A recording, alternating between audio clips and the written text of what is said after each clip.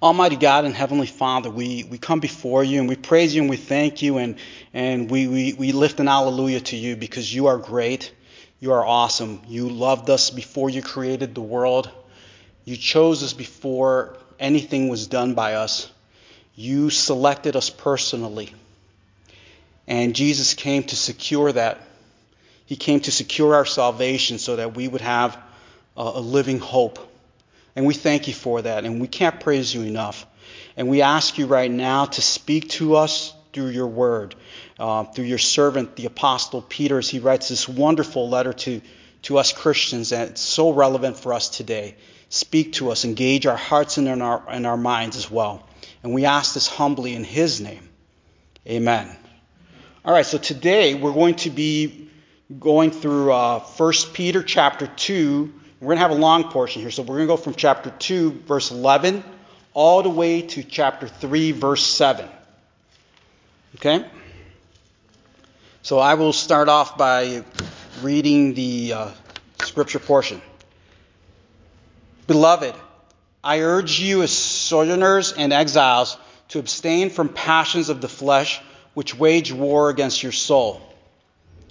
Keep your conduct among the Gentiles honorable, so that when they speak against you as evildoers, they may see your good deeds and glorify God on the day of visitation. Be subject for the Lord's sake to every human institution, whether it is to the emperor as supreme or to governors as sent by him, to punish those who do evil and to praise those who do good. For this is the will of God, that by doing good you should put to silence the ignorance of foolish people. Live as people who are free, not using your freedom as a cover-up for evil, but living as servants of God. Honor everyone. Love the brotherhood. Fear God. Honor the emperor. Servants, be subject to your masters with all respect, not only to the good and gentle, but also to the unjust. For this is a gracious thing, when, mindful of God, one endures sorrows while suffering unjustly. For what credit is it if, when you sin and are beaten for it, you endure? But if when you do good and suffer for it, you endure, this is a gracious thing in the sight of God. For to this you have been called, because Christ also suffered for you, leaving you an example so that you might follow in his steps. He committed no sin, neither was deceit found in his mouth. When he was reviled, he did not revile in return. When he suffered, he did not threaten, but continued entrusting himself to him who judges justly. He himself bore our sins in his body on the tree, that we might die to sin and live to righteousness. By his wounds you have been healed, for you were straying like sheep, but have now returned to the shepherd and overseer of your souls.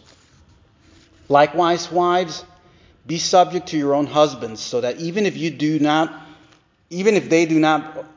some do not obey the word, they may be won without a word by the conduct of their wives, when they see your respectfulness and pure conduct.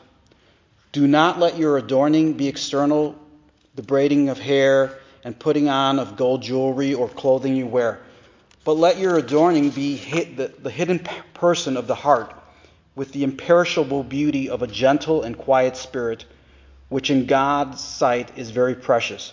For this is how the holy women who hoped in God used to adorn themselves, by submitting to their husbands, as Sarah obeyed Abraham, calling him Lord. And you are her children if you do good and do not fear anything that is frightening. Likewise, husbands, live with your wives in an understanding way, showing honor to the women as the weaker vessel, since they are heirs with you of the grace of life, so that your prayers may not be hindered.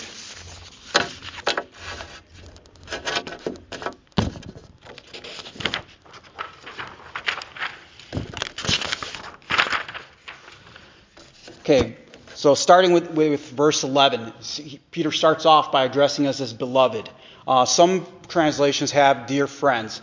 I really like beloved because the actual word is a form of the word agape, which really, the whole point of it is that God loves us. Remember, as we were talking in the previous weeks from the earlier part of Peter, God chose us. And he chose us why? Not for the good or bad things that we've done, but because he loved us. Because he loved us. So I like that.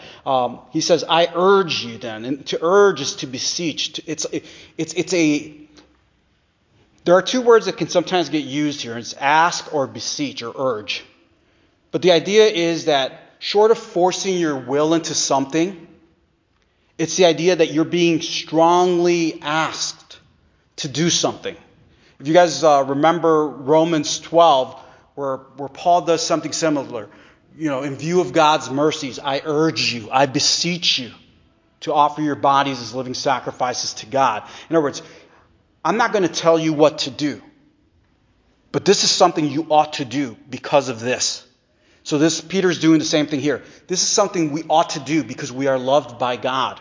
So we really should do what's going to follow next. And he calls us sojourners and exiles. Again, the idea is that we are God's other chosen people.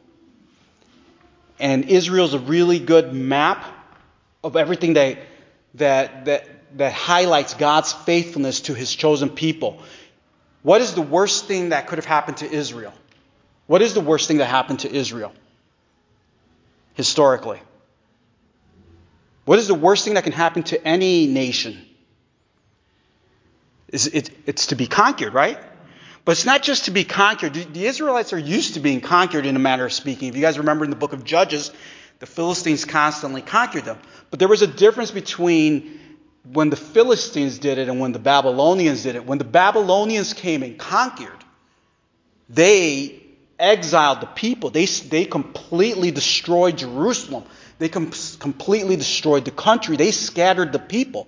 The people were in different parts of the empire. And the elite were taken to Babylon. In other words, when you're conquered like that, that's pretty much the death knell of any nation. That's basically the destruction of that civilization. And yet, we know that Israel was not destroyed. Israel still exists even today, even after being scattered, not once, but twice. Their first scattering was just a 70-year scattering. So they were gone for 70 years from their land, and then eventually they were allowed to return and started coming back. This is where we start getting the stories of Daniel, of Ezra, Nehemiah, Esther. Remember, in Esther, Haman almost annihilated the Jewish people. So you're talking about they were at a very vulnerable point, but yet because they were God's chosen people, God preserved them. So Peter, in tying us to Israel, he's telling us this is the kind of hope that we have. That even when it looks really grim, as far as a nation is concerned, to be exiled like that, that's basically the death knell. It's kind of like death isn't final when it comes to God. When it comes to God, it's like, well, the last thing that can be done to anybody is death. You're killed. When it comes to God, that finality doesn't exist. God can do more than that. And that's what Peter's trying to get us to understand, that we as his people, we have God working on our behalf. Even when it looks bad, even when these first Christians that Peter's writing to specifically, they're in Asia Minor. They've been kicked out of their home territories. And now they're in other territories that are not very friendly to them. And even then, he's telling you, God loves you. You're his chosen people. You're his special nation. You're his royal priesthood. So he's telling us then to abstain from the passions of the flesh which wage war against our souls. To abstain means to keep away from, to stay away from. The way I like to think about it is, Jesus is not our co-pilot. He is the driver of our car. Jesus is the driver of the car that is our lives. When we refuse to abstain, I think of it as us interfering with Jesus' driving. We're trying to get a hand on that steering wheel. We're not letting Jesus take us to where we need to. The nice thing is that Jesus is in control, and he's going to get us to where we need to go. The downside is that every time we interfere with that, we slow down the arrival time. We slow down when we're going to get to that point that Jesus is trying to take us to. When we don't abstain from sin, that is what we're doing. We're interfering with letting Jesus do what he wants to do in us. It says passions of the flesh. Another word for that would be desires or lust. They all come from the same idea. And the idea is that the flesh waging war against the soul. The idea is that the devil can't get us because we belong to God.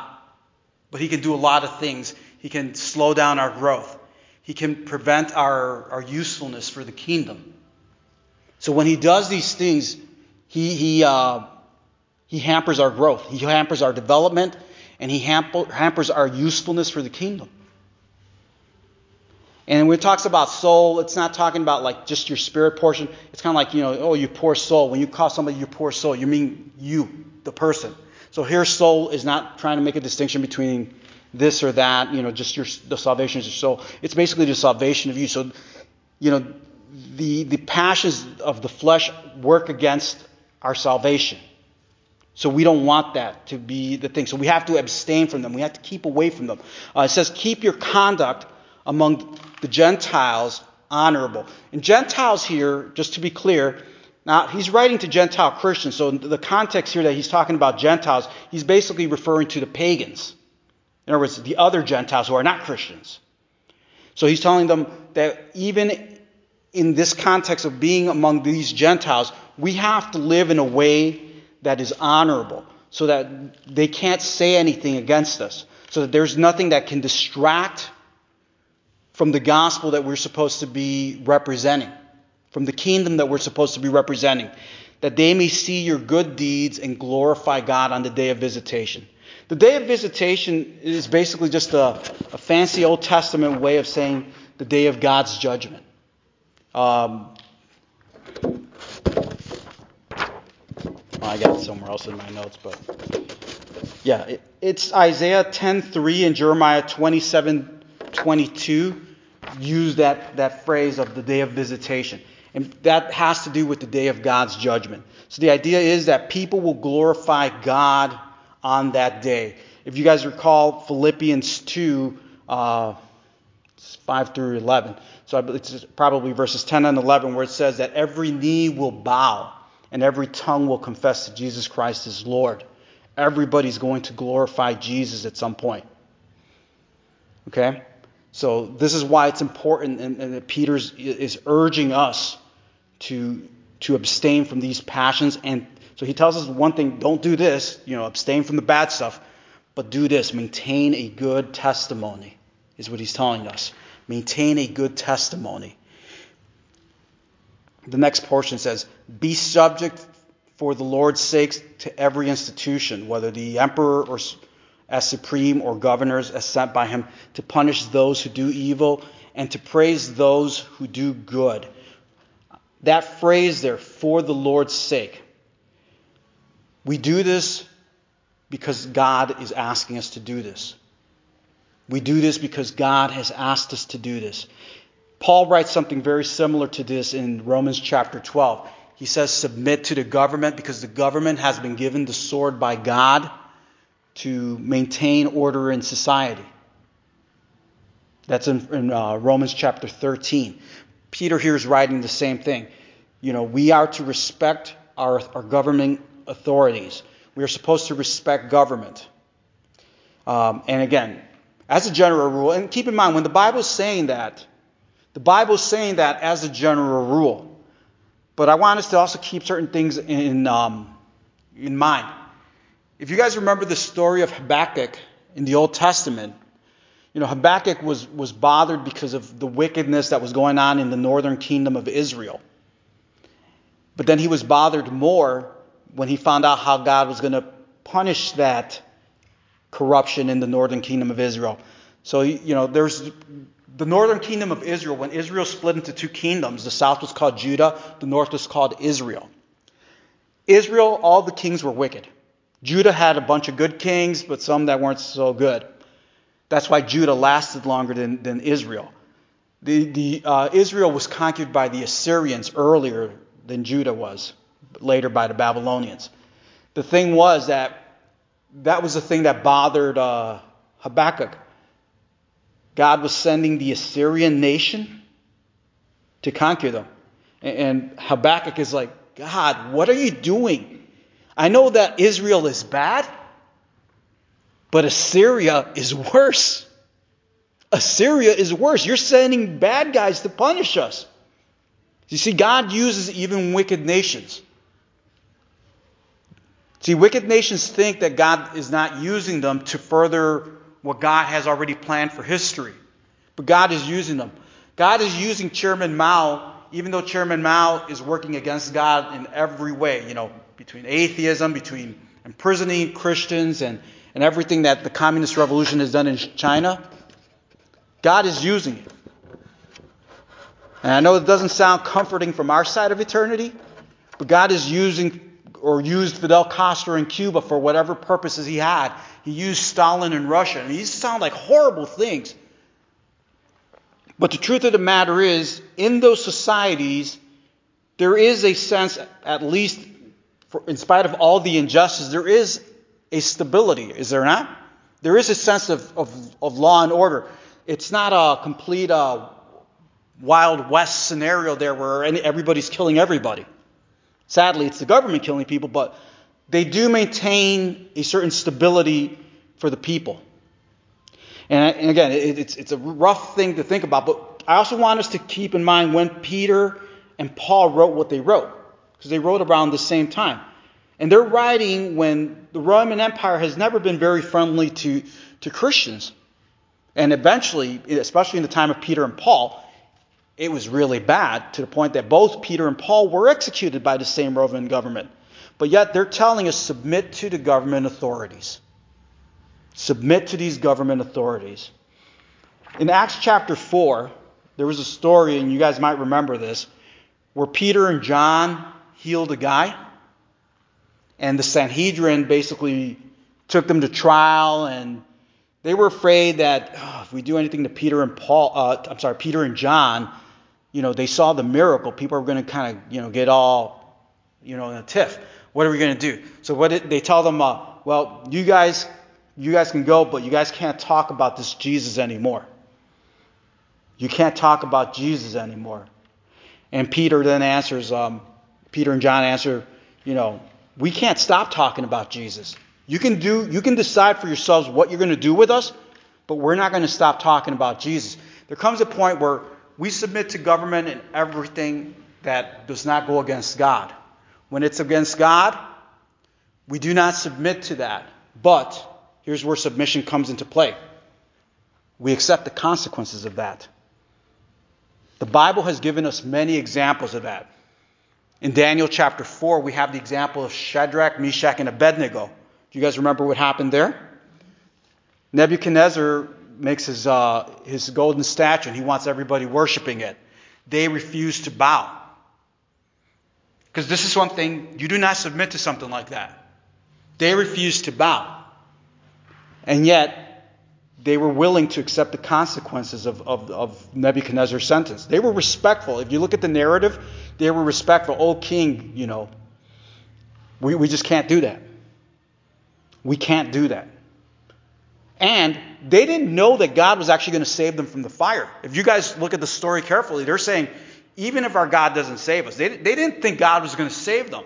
They thought they were going to be martyred right there and then. Praise God, that didn't happen, and we have a great story for us to inspire us. But if you think about it, for every Shadrach, Meshach, and Abednego, there are millions more who don't survive those fires. But the point is, we all have to be willing, even if we don't survive those physical fires, to go through them. Daniel, just a couple chapters later in chapter 6, the decree was given that he couldn't worship God. They made that decree on purpose, knowing that Daniel couldn't help himself to worship God. So Daniel was in the situation where, you know what?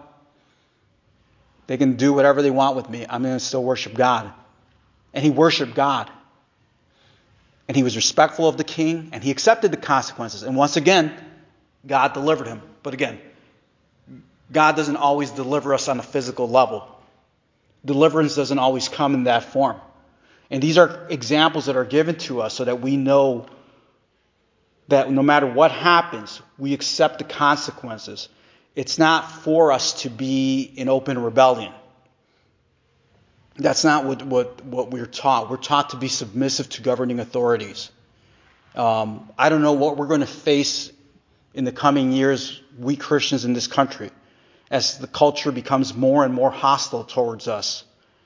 You know, what's the name of that baker's that had that the Masterpiece, or was it Masterpiece Cake Shop or something like that? I can't remember the name of it. Where the guy refused to make a cake for a same-sex marriage, and he was like, I can't do this. This violates my conscience. You know, more and more, and he's been in constant litigation, even though he's won that ruling, and that ruling went in his favor. There's another group of people in the wings ready to come after him. There was one about a flower shop, similar to that cake shop, but in that flower shop one, she lost her business. And I believe she stood to lose her home as well. The culture is becoming increasingly anti-Christian. It's becoming more and more hostile, and we're going to be facing more and more of these things.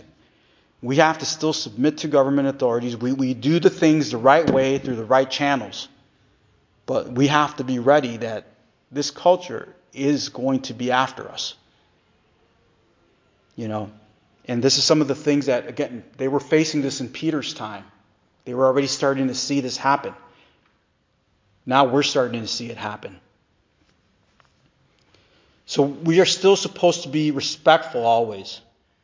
And we do this for the Lord's sake. God is our incentive for doing this.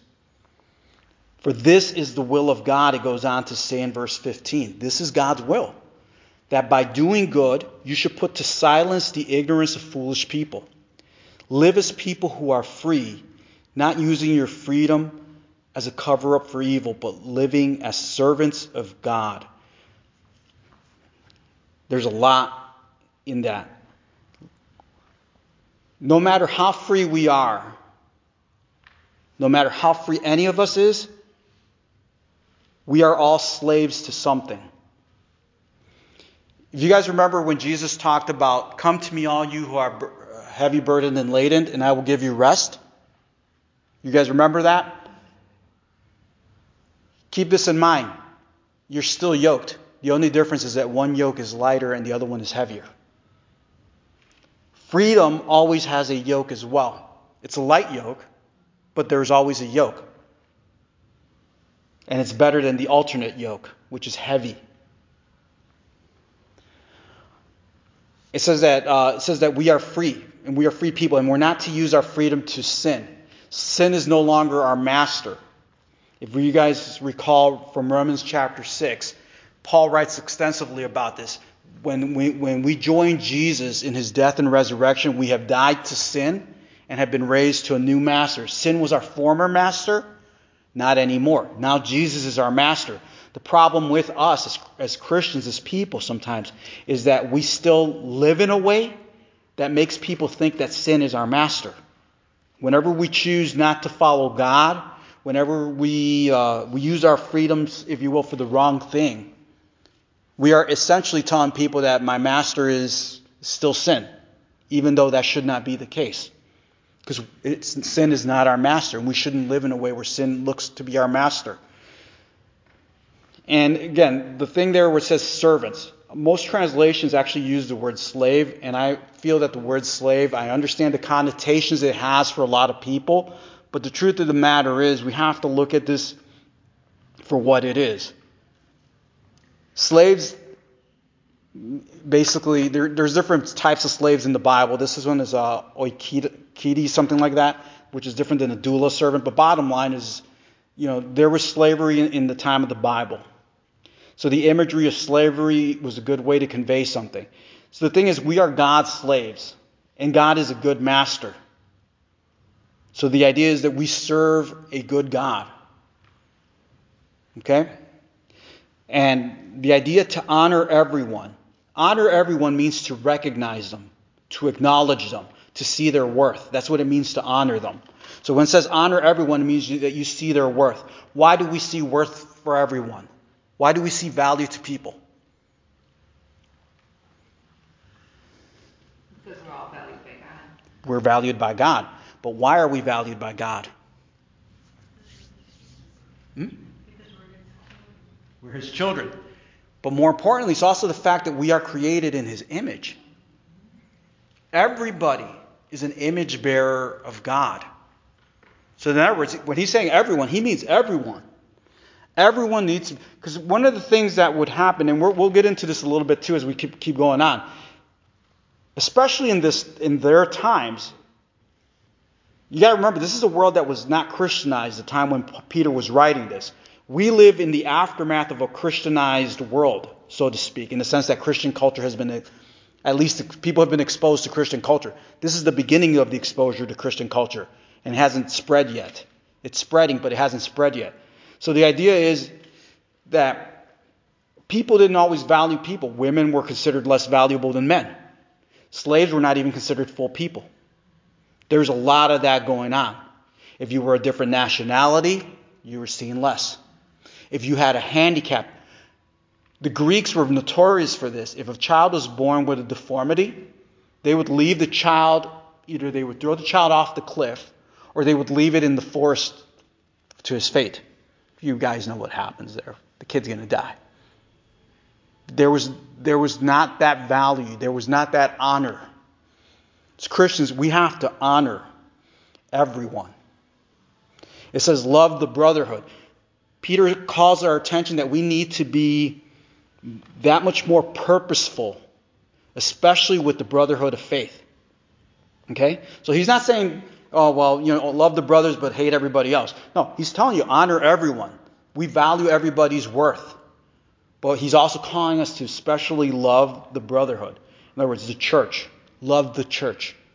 Love Christians. Fear God. Fear God. And Peter earlier, as we were studying in the previous week, he talks about when it comes to fearing God, he's the only one that is worthy of worship.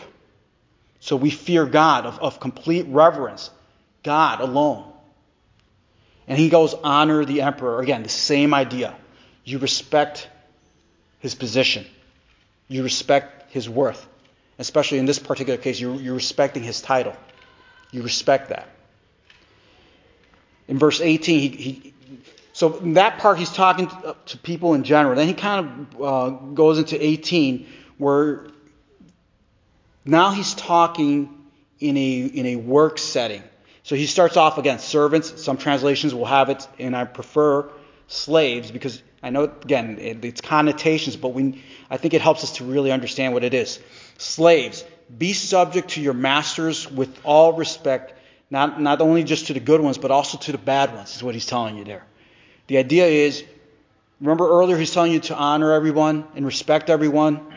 Well, he's telling us the same thing here again, but now in a work setting.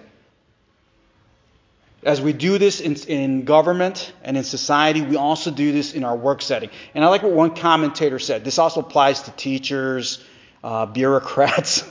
When we go to the DMV, we got to listen to them bureaucrats. We got to respect them.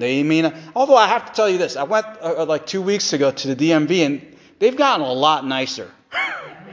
They have gotten a lot nicer. I remember when my mom used to take us when we were younger. They were the rudest, meanest, most uneducated people who just happened to have that political connection, but I digress. Anyways, so we have to honor these people, okay? Our bosses, okay? And I'm telling you this one especially hits me because this is like, if there's one area where I have the biggest grief in, it's not so much marriage, it's not so much the kids. Well, not so much the kids. It's work. Work is the challenge. Work is always a challenge. It is hard to work with certain people. It really is. It is very difficult to work with certain people, but this is what God is calling us to. He's telling us to be subject even to those bad masters, even to those bad employers. Again, he says the same, something very similar. Earlier he says, for the Lord's sake, and for this is God's will. Here he says, mindful of God. For this is a gracious thing when you suffer, mindful of God, and you're enduring this unjust suffering. We talked about this in the previous weeks, that Peter here is especially hitting the idea of suffering that is not deserved, suffering that is not earned, suffering simply because we are who we are as Christians. So we get this unfair treatment. And he talks about that. What good does it do if you're suffering, but you kind of had it coming, so to speak? If you're doing something that, if I'm constantly doing something like, walking away from my workstation, and then I get kind of like hassled by the boss, I kind of had it coming.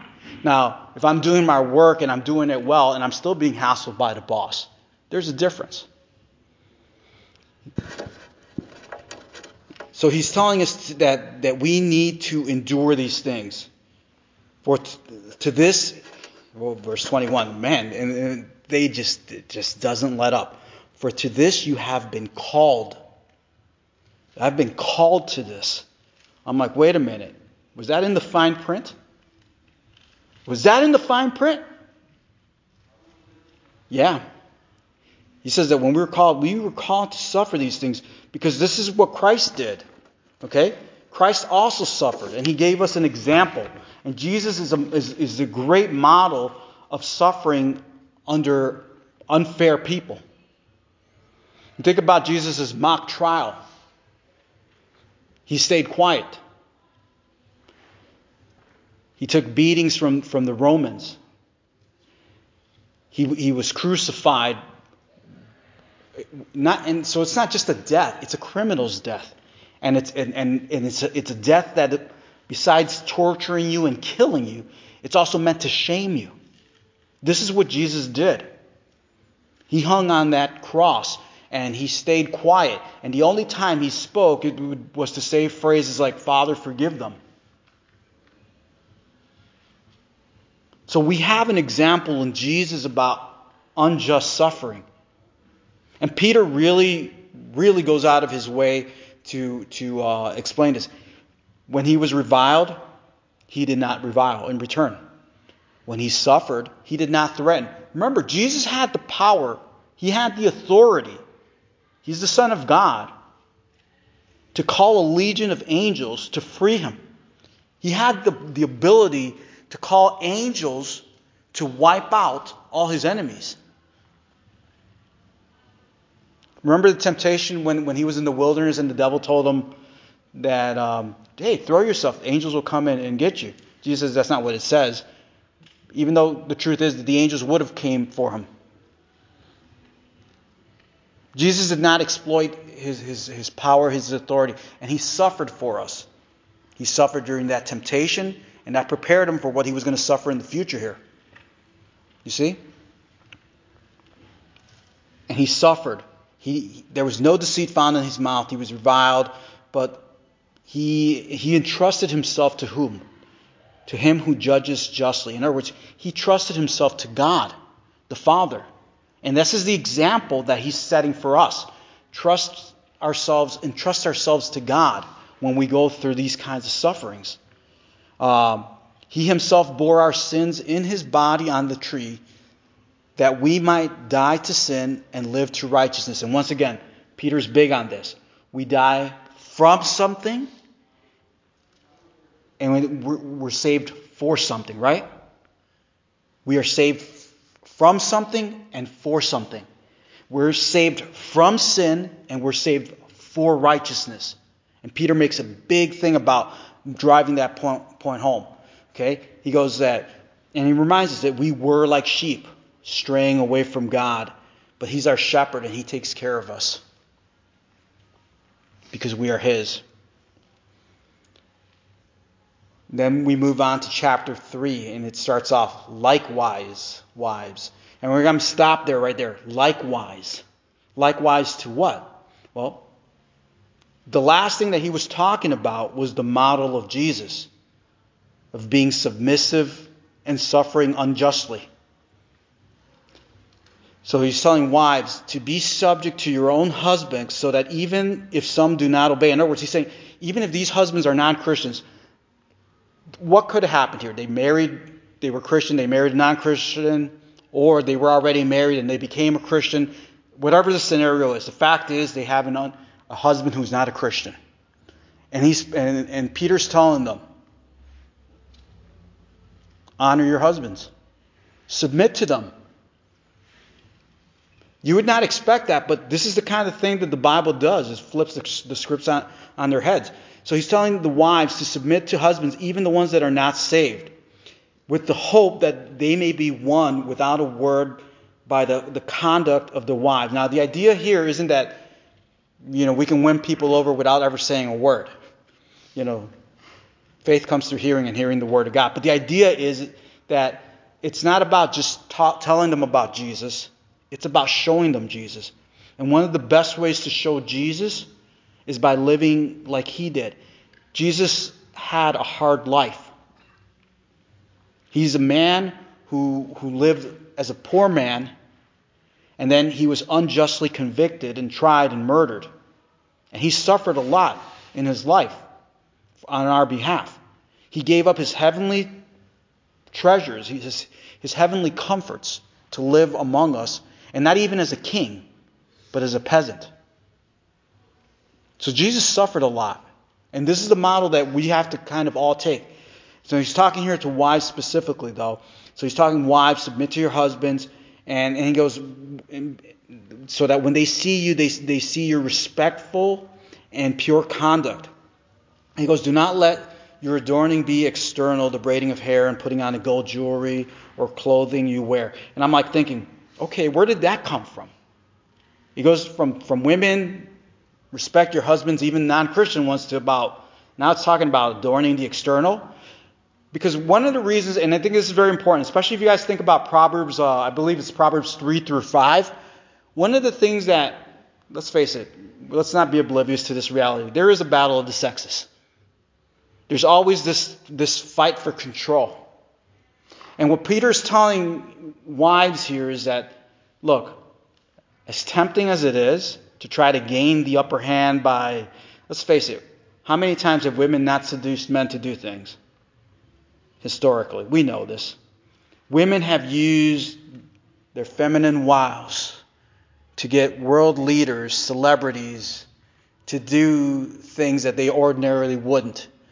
Beauty in the hand of a woman is a powerful weapon. And he's telling the women here, the wives here, don't do that. Do it the right way. Be respectful. Okay? Don't turn this into a power struggle. Okay? But let your adorning be the hidden person of the heart with the imperishable beauty of a gentle and quiet spirit, which in God's sight is very precious. So he's telling them to do so, again, by humility, by submission. The problem is that the word submission has been so maligned in our world today. That word is so maligned, and it's totally contrary to the biblical concept of submission.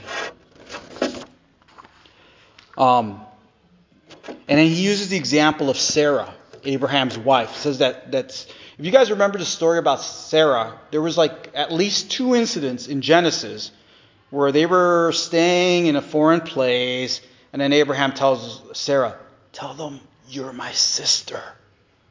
Tell them you're my sister. I don't get it, personally. I really take this story by faith. How can an 80-something-year-old be that hot, that kings want you that badly? But I think that helps to augment and highlight that she must have been a fox of a woman, this Sarah.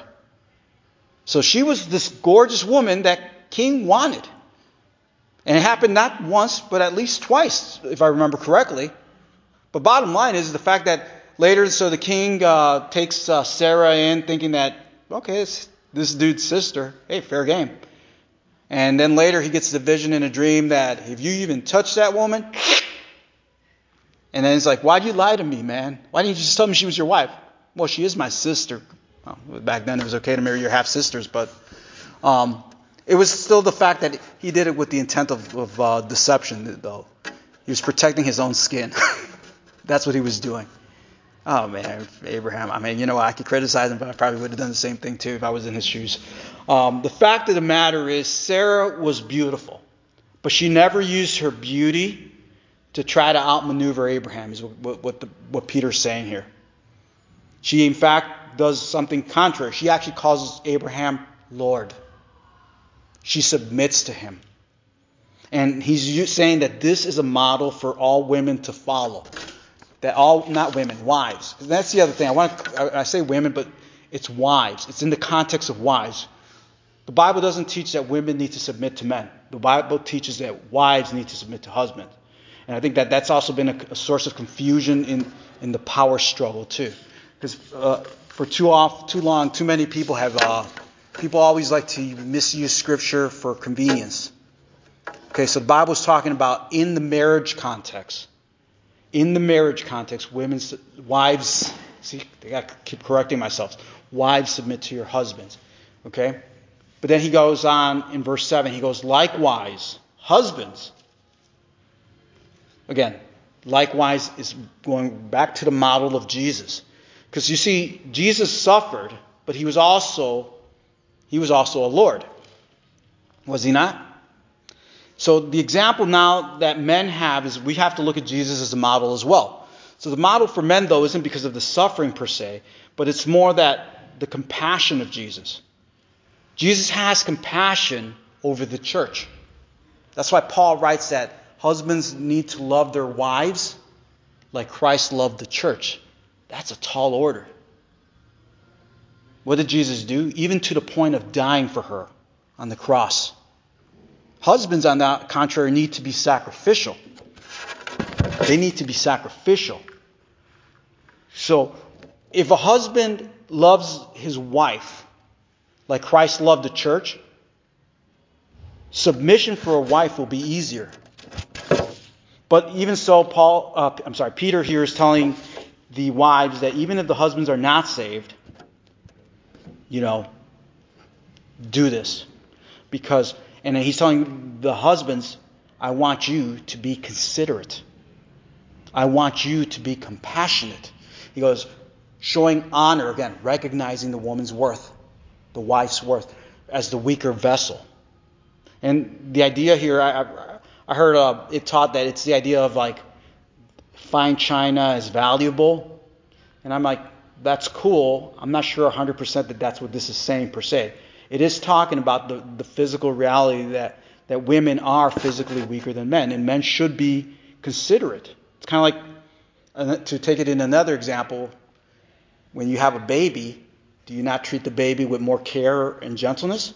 Only because they're in a vulnerable, we know they are physically weaker. In the same sense, women are physically weaker, but it's not a call for husbands or men to be exploitive of women. That's never been the biblical model. When God created man and woman in his singular image, he created both of them in his image. Not one and not the other one. Different. He created them both equally his image. So he's telling you to consider this. I was doing some interesting research on this. So, as you guys know, my wife is doing the marathon. I've done marathons in the past, so I kind of know a little bit about marathons, not nearly enough as I should, all things considered. But one of the things a fun fact about the marathon. The fastest men finished the marathon in 2 hours in just a few minutes. I mean, 2 hour 2 minutes, 2 hour 5 minutes. Usually the fastest men finish in that time. The best woman time, okay, the number one time, and I don't know how current this is, but it's got to be more or less around this range. The best woman time is 2 hours and 14 minutes and 4 seconds. That is the fastest woman. Okay, so the fastest men are 202, 203, 204, 205, 206, 207, 208, 209, down to 213, still faster than the fastest woman. So right there you have at least easily 12 minutes faster than the fastest woman. But I did some more research. Turns out that there are officially ranked, there are 3,738 men who are faster than the fastest woman.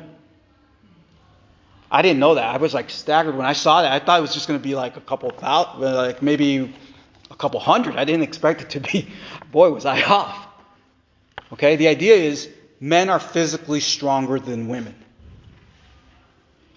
We know that. That does not make women any less worth than a man. Okay? It's more biology. But Peter's point is that submission is not merely about power. Jesus had power over the Romans who crucified him. And again, he chose not to annihilate them. Jesus submits himself to the Father, the Bible teaches us. But Jesus is equal to the Father and the Holy Spirit. In John 10:30, Jesus claimed equality with the Father. So here's Jesus and the Father are equal, and yet Jesus submits to the Father. So it's not a question about who's worth more. Jesus is not worth more than the Father, and the Father is not worth more than Jesus, nor the Spirit. They're not having like a free-for-all fight to see who's the best. They're not having a popularity contest between the three of them. They are all equal. Yet, the Son and the Spirit submit to the Father. So it's not about worth, and it's not about power. Okay, and that's kind of one thing that I want us to understand. Because again, submission gets thrown around. Submission is not about power, it's about function and about an order. God likes doing things orderly. He created the man first, and he did it with the intent of making a lesson. Therefore, as a model so that we have a way to run things, this is how we do it. It's more for the idea of a function in order so that this can work a certain way. Wives submit to husband, children submit to parents, slaves submit to masters. You see? It's all about function and order. It's not about that you're more valuable than that. And another thing that I think is worth mentioning here that I didn't mention earlier is this. You guys notice in the portion where it talks about slaves, it didn't address the masters? It didn't address masters. And there was a very key reason for that. Because since Christians were generally in a very subordinate position in their societies, most Christians were rarely masters themselves. There were Christians that were masters. You guys remember the letter to Philemon? Philemon's basically just a one-chapter book in the Bible. Probably a one-pager for most. Philemon was a master of slaves. He was actually one of those few rich Christians who had slaves, who was a slave owner. Okay, now mind you, slavery in the Bible is not something that God ever condoned.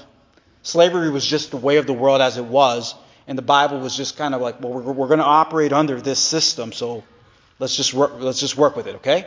So the Bible never condoned slavery, and I want that to be clear. But it was the system of the world long before Christianity ever even came in the scene. It was just based the most commonly used economic system, from the slavery that was used to build the pyramids to what the ones that were used to build the Roman empires, and sadly even our great nation. Slavery was used. It was just a reality of the world. However, Christianity, by saying that everybody was equal worth, actually planted the seeds for the destruction of slavery, as the way it was practiced back when. So actually Christianity, it is all the early abolitionists, not most, all the early abolitionists, that is the people who fought against slavery, all of them were Christian, or Christian influenced at the very least. Christianity brought about the end to slavery as an institution. But in the time that the Bible was written, it was a very common workplace situation. It had been a common workplace situation for thousands of years up to the point when this was written. And it lasted only 2,000 more years after that. See, so if anything, when you consider the history of the world, the thousands of years before Christ, and in the 2,000 years after Christ, slavery actually kind of basically came to an end. Actually tells you Christianity really helped to end slavery. The Bible recognized that slavery existed, but it actually worked to redeem it by telling Philemon. He tells Philemon to treat Onesimus, the runaway slave. He told him to forgive him. And not only that, but to treat him as a brother. Now, we don't know this 100%, but I think we're at about 99%. In the first century or early in the second century, there was I believe one of the elders of the church of Ephesus was a guy named Onesimus. And it is believed that it is the Onesimus from the book of Philemon who became an elder in the church of Ephesus later. I thought that was a pretty cool, fun fact. It'd be cool if it turns out to be true. But, still, the fact is that in Christianity, women and men were equal. Just because there's the function of husbands and wives in the home, women and men are equal. Slaves and masters are equal. And as far as why the Bible addresses husbands and wives, well, by definition, if you're a wife, you have to have a husband, right? But just because you're a slave, the master doesn't necessarily have to be a Christian. You see, and that was the thing, that most were not. Very few were Christian slave. And there were Christian slave owners. There were. But again, Christianity actually helped bring an end to the institution of slavery. And I think that that's a very, very cool point that oftentimes gets ignored just because people like to be selective in their history studies. Let me really quick here. So in summary, life is filled with unjust suffering. Being in submission is almost like asking for unjust suffering. But Peter reminds us that we were called to suffer. Nevertheless, being mindful of God for the Lord's sake, for God's sake, and the gospel's sake, to not be a distraction from the gospel, we as Christians, we submit. To submit means to yield, to defer. We do this because Jesus is our model. We do this because we trust God. Peter didn't start off this letter by telling us that Christ is our living hope for nothing. He tells us that Christ is our living hope to give us that incentive to put up with the suffering that we're going to have to deal with. He doesn't remind us of our new identity as God's chosen people for nothing. He tells us this for a reason, because we need to be reminded. There is going to be that day of vindication. Our suffering is temporary. It's temporary. And unjust suffering and opposition are part of the package that we have to deal with as Christians. Whether in society at large, at work, or at home, or in the marriage, or whether we need to be prepared to suffer and exercise consideration. This may not be the message we wanted to hear per se, but it's definitely the message that we need.